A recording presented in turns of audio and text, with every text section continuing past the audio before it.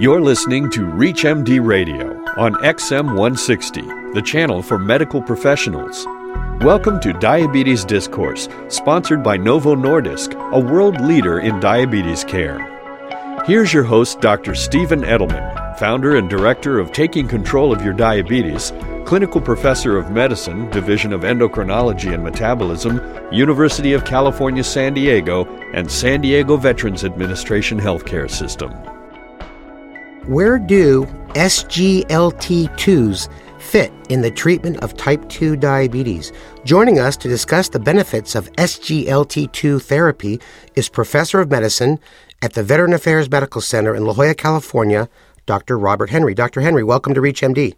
My pleasure to be here, Steve. Well, Bob, most of our listeners have never heard about SGLT2s, which means that they're in development. They don't even have a marketing name yet. But I think you and I both feel it's going to be an important class in the therapy of type 2 diabetes. Let's really go into the mechanism of how these drugs work, because it is quite different than anything we've ever seen before. Yeah, it's very important that folks understand that how these drugs work. Under normal circumstances, all of us, our kidneys filter glucose, and the kidneys reabsorb virtually 100% in non-diabetic individuals. However, when your diabetes is out of control or glucose levels are elevated, for example, 200 milligrams per deciliter, there's more filtered into the kidney. And at some point, it exceeds the capacity of the kidney to reabsorb the glucose, and glucose appears in the urine. What we now know, Steve, is that the transporters that are responsible, these are receptors on the proximal convoluted tubule, these are receptors that mediate the uptake of glucose back into the blood.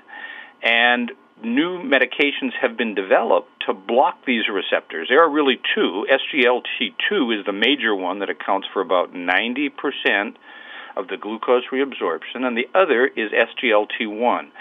Those words stand for, SGLT stands for sodium glucose cotransporter 1 and 2. So these are just receptors that are primarily responsible for bringing the glucose back from the kidney into the blood. Now, these compounds have been developed specifically to inhibit SGLT1 or SGLT2 or both. And the ones that are currently most significantly advanced in their development are the SGLT2 inhibitors. So basically, we are preventing the kidney from reabsorbing glucose that goes back into the bloodstream. And so this is one of these drugs where if you measure glycosuria, it's a good thing. Yeah, in fact, it goes up quite significantly. Let me tell you that these inhibitors don't completely block the receptors, the SGLT2 receptor. They lead on average to about 50% inhibition. At least that's the estimated inhibition. There may be some that are more potent or less potent that may get 30 to 70% inhibition, but it's not complete inhibition. It's only partial and leads on average to excretion in a diabetic, on average, an uncontrolled diabetic with an A1C of about 8%, leading to daily glucose in the urine of 50 to perhaps as high as 100 grams per day. It's kind of interesting that the studies that have been done don't show that these people go to the washroom a lot. In fact, it's only a minor increase in polyuria, 1 or 2 increased times per day, and an average of about 500 or 600 milliliters of urine increased with these. So it's not really a bothersome issue. I would imagine it would determine what the ambient glucose level is. Well, let's talk about the benefits. There have been lots of clinical trials now and increasing. Give us a summary of what kind of benefits they've seen in people with type 2 diabetes. Well, there's reductions in both fasting plasma glucose, postprandial glucose, and postprandial glucose, it should be more because these drugs, if they work better when the higher the glucose level. And of course, postprandial is usually higher, not always, but they get reductions in both fasting and postprandial, and they get obviously reductions in A1C of about 0.6 to 0.8%, starting with an A1C of about 8. And reductions in fasting of about 30 and postprandial of about 50 or 60 milligrams per deciliter mean changes. And as well, the nice part is because they're putting a glucose in the urine, and glucose is energy, as you well know, each gram of glucose is about 4.1 calories. So if you put out 50 grams a day of glucose, you're putting out about 200 calories in the urine, and so it's associated with weight loss. And much of the weight loss can be accounted for by the loss of glucose in the urine. It sounds like the benefits similar to the DPP-4 inhibitors, but with the weight loss. What about any cardiovascular risks? Well, there's none known yet. However, these compounds aren't far enough. In order for one to, today, with the low event rates of cardiovascular disease and diabetes, probably need a minimum of 3,000 patients in phase 3 clinical trials to be able to get enough events to be able to have confidence that they don't have any cardiovascular events. But there's no signals of any kind that I'm aware of, at least in the drugs in current development, that there should be any change in cardiovascular risk. So my although I don't know, my estimate would be that there's no signal right now, and there should be, we'll find out only after the phase 3 clinical trials are completed and meta-analyses are done on that data. Yeah, and we've had previous shows talking about the whole requirement regarding cardiovascular risks. What about effects on bone stability? Yeah, again, there is no signals yet, but for me, that is what I would have one of my greatest long-term concerns. In other words, over 5 or 10 years probably, and only because we know that the kidney is so intricately involved in bone metabolism, and there has been shown to be changes in magnesium absorption. Usually, magnesium excretion is altered and increased reabsorption with these agents. As yet, no real evidence of calcium excretion or changes in parathyroid hormone that have been reported, but I think that that's something that's going to have to be looked at fairly carefully. If I was developing this compound, I would make sure that we don't have any long-term effects on bone, and how quickly they would show if they were there. I think now with good bone density measurements, you can probably pick it up at 6 months or a year, but certainly they need to look at 5 years and further if they get to market, and then they need to do this in the post-marketing period. If you're just joining us, you're listening to Diabetes Discourse on ReachMD XM160, the channel for medical professionals. I am Dr. Stephen Edelman. I'm speaking with my good friend and colleague, Dr. Robert Henry. We are discussing the benefits of a new class of agents, SGLT2s, for the treatment of type 2 diabetes. Well, Bob, I think messing with the exchange of glucose in the kidneys, as you mentioned a little earlier, may have effects on bone minerals and things like that. What are some other potential side effects?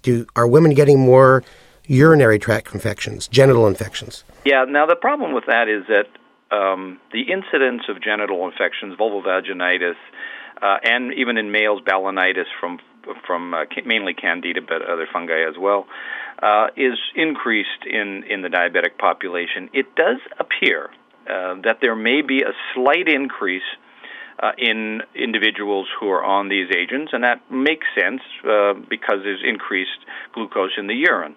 However, it's a very small increase if it's there. It's not a serious side effect, and it's very easy to treat. So I don't think that's going to be a game stopper in any way. One will have to look for it and treat accordingly. But, clearly the incidence of vulvovaginitis, balanitis is underdiagnosed in people with diabetes, treated over the counter with over-the-counter medications frequently. So again, I do believe it'll be slightly increased, but not a major problem. I think the question is urinary tract infection increased, and that is not clear. And then obviously will have to be searched for very carefully. But that is a little bit more of a problem, because what that could lead to cystitis and even pyelonephritis if it got severe. So that would be something to look for. But again, the signals are very weak right now. But then again, the studies are only 6 months or so in duration. What are the potential uses in type 1 diabetes? As you know, I've had type 1 since age 15, and we're always looking for non-insulin type of therapies that may help improve our control. Well, I mean, I should say this for both type 1 and type 2, is that these compounds can be added to virtually any other therapy because they work by a completely unique mechanism of action. And so they can be added in type 2s to any form of therapy, including insulin, and they appear to work quite well in type 1 diabetics. This is, I think, a pretty exciting area since, individuals with type 1 diabetes have only really insulin and pramlintide that they can use, and this is another different form of therapy that could really be an addition, an additional effort to try and treat the hyperglycemia that occurs, and particularly because many of the problems with type 1 diabetes is the postprandial control. And again, these drugs work very effectively in the postprandial period. Yeah, that's exciting. Hey, is this a pill? Is it injectable? No, it's a pill once a day. It looks like once a day. Now, some of them that may be coming down the pike might be twice, but right now several that are under development are once-a-day medications. Easy to take, no major known adverse events in the trial so far.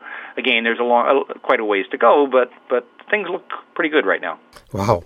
What about some of the new or upcoming Phase 2 and Phase 3 trials for this class? Anything exciting, anything different? Yeah, well, I think that there's the one thing is that they're looking at now in some of the new medications are drugs that inhibit both SGLT2 and, to a lesser extent, SGLT1. You don't want to inhibit too much SGLT1 because that's the major glucose and galactose transporter in the gastrointestinal tract. So you don't want to inhibit it too much, but a small inhibition of SGLT1 as well as SGLT2 could give you added value in terms of a little bit more glycosuria and some inhibition, perhaps, of glucose from the gastrointestinal tract. But that remains to be determined. That's right now only conjecture, but I think that's one of the thought processes is going on. Well, it comes down to drug development and trying to manipulate molecules that do exactly what you want and don't do what you don't want. We'd like to thank our guest, Professor of Medicine at the Veteran Affairs Medical Center in La Jolla, California, Dr. Robert Henry. Dr. Henry, thank you so much for spending time with us on Diabetes Discourse. My pleasure, Steve. Thank you for listening to Diabetes Discourse, sponsored by Novo Nordisk, a world leader in diabetes care. To learn more about diabetes and the role of GLP-1, visit novomedlink.com/DIA. For more details on the interviews and conversations in this week's show, or to download the segment, visit us at reachmd.com. July 10th. My lecture tour is going well. While the days have not been too tiring, I do worry for Marie and her diabetes. Dr. Hayedorn mentioned that her blood sugar was above normal right before we left. I hope we can find some answers while we are here. In 1922, Novo Nordisk's founder, Nobel Prize-winning scientist August Crowe, and his wife and fellow scientist Marie made a fateful visit to America to further their research and build relationships with doctors working on the earliest treatments for diabetes. July 28th. We keep hearing of this new medication that replaces the insulin that people with diabetes no longer make on their own. People who treat their diabetes can live longer and healthier lives. This could be what we've been searching for.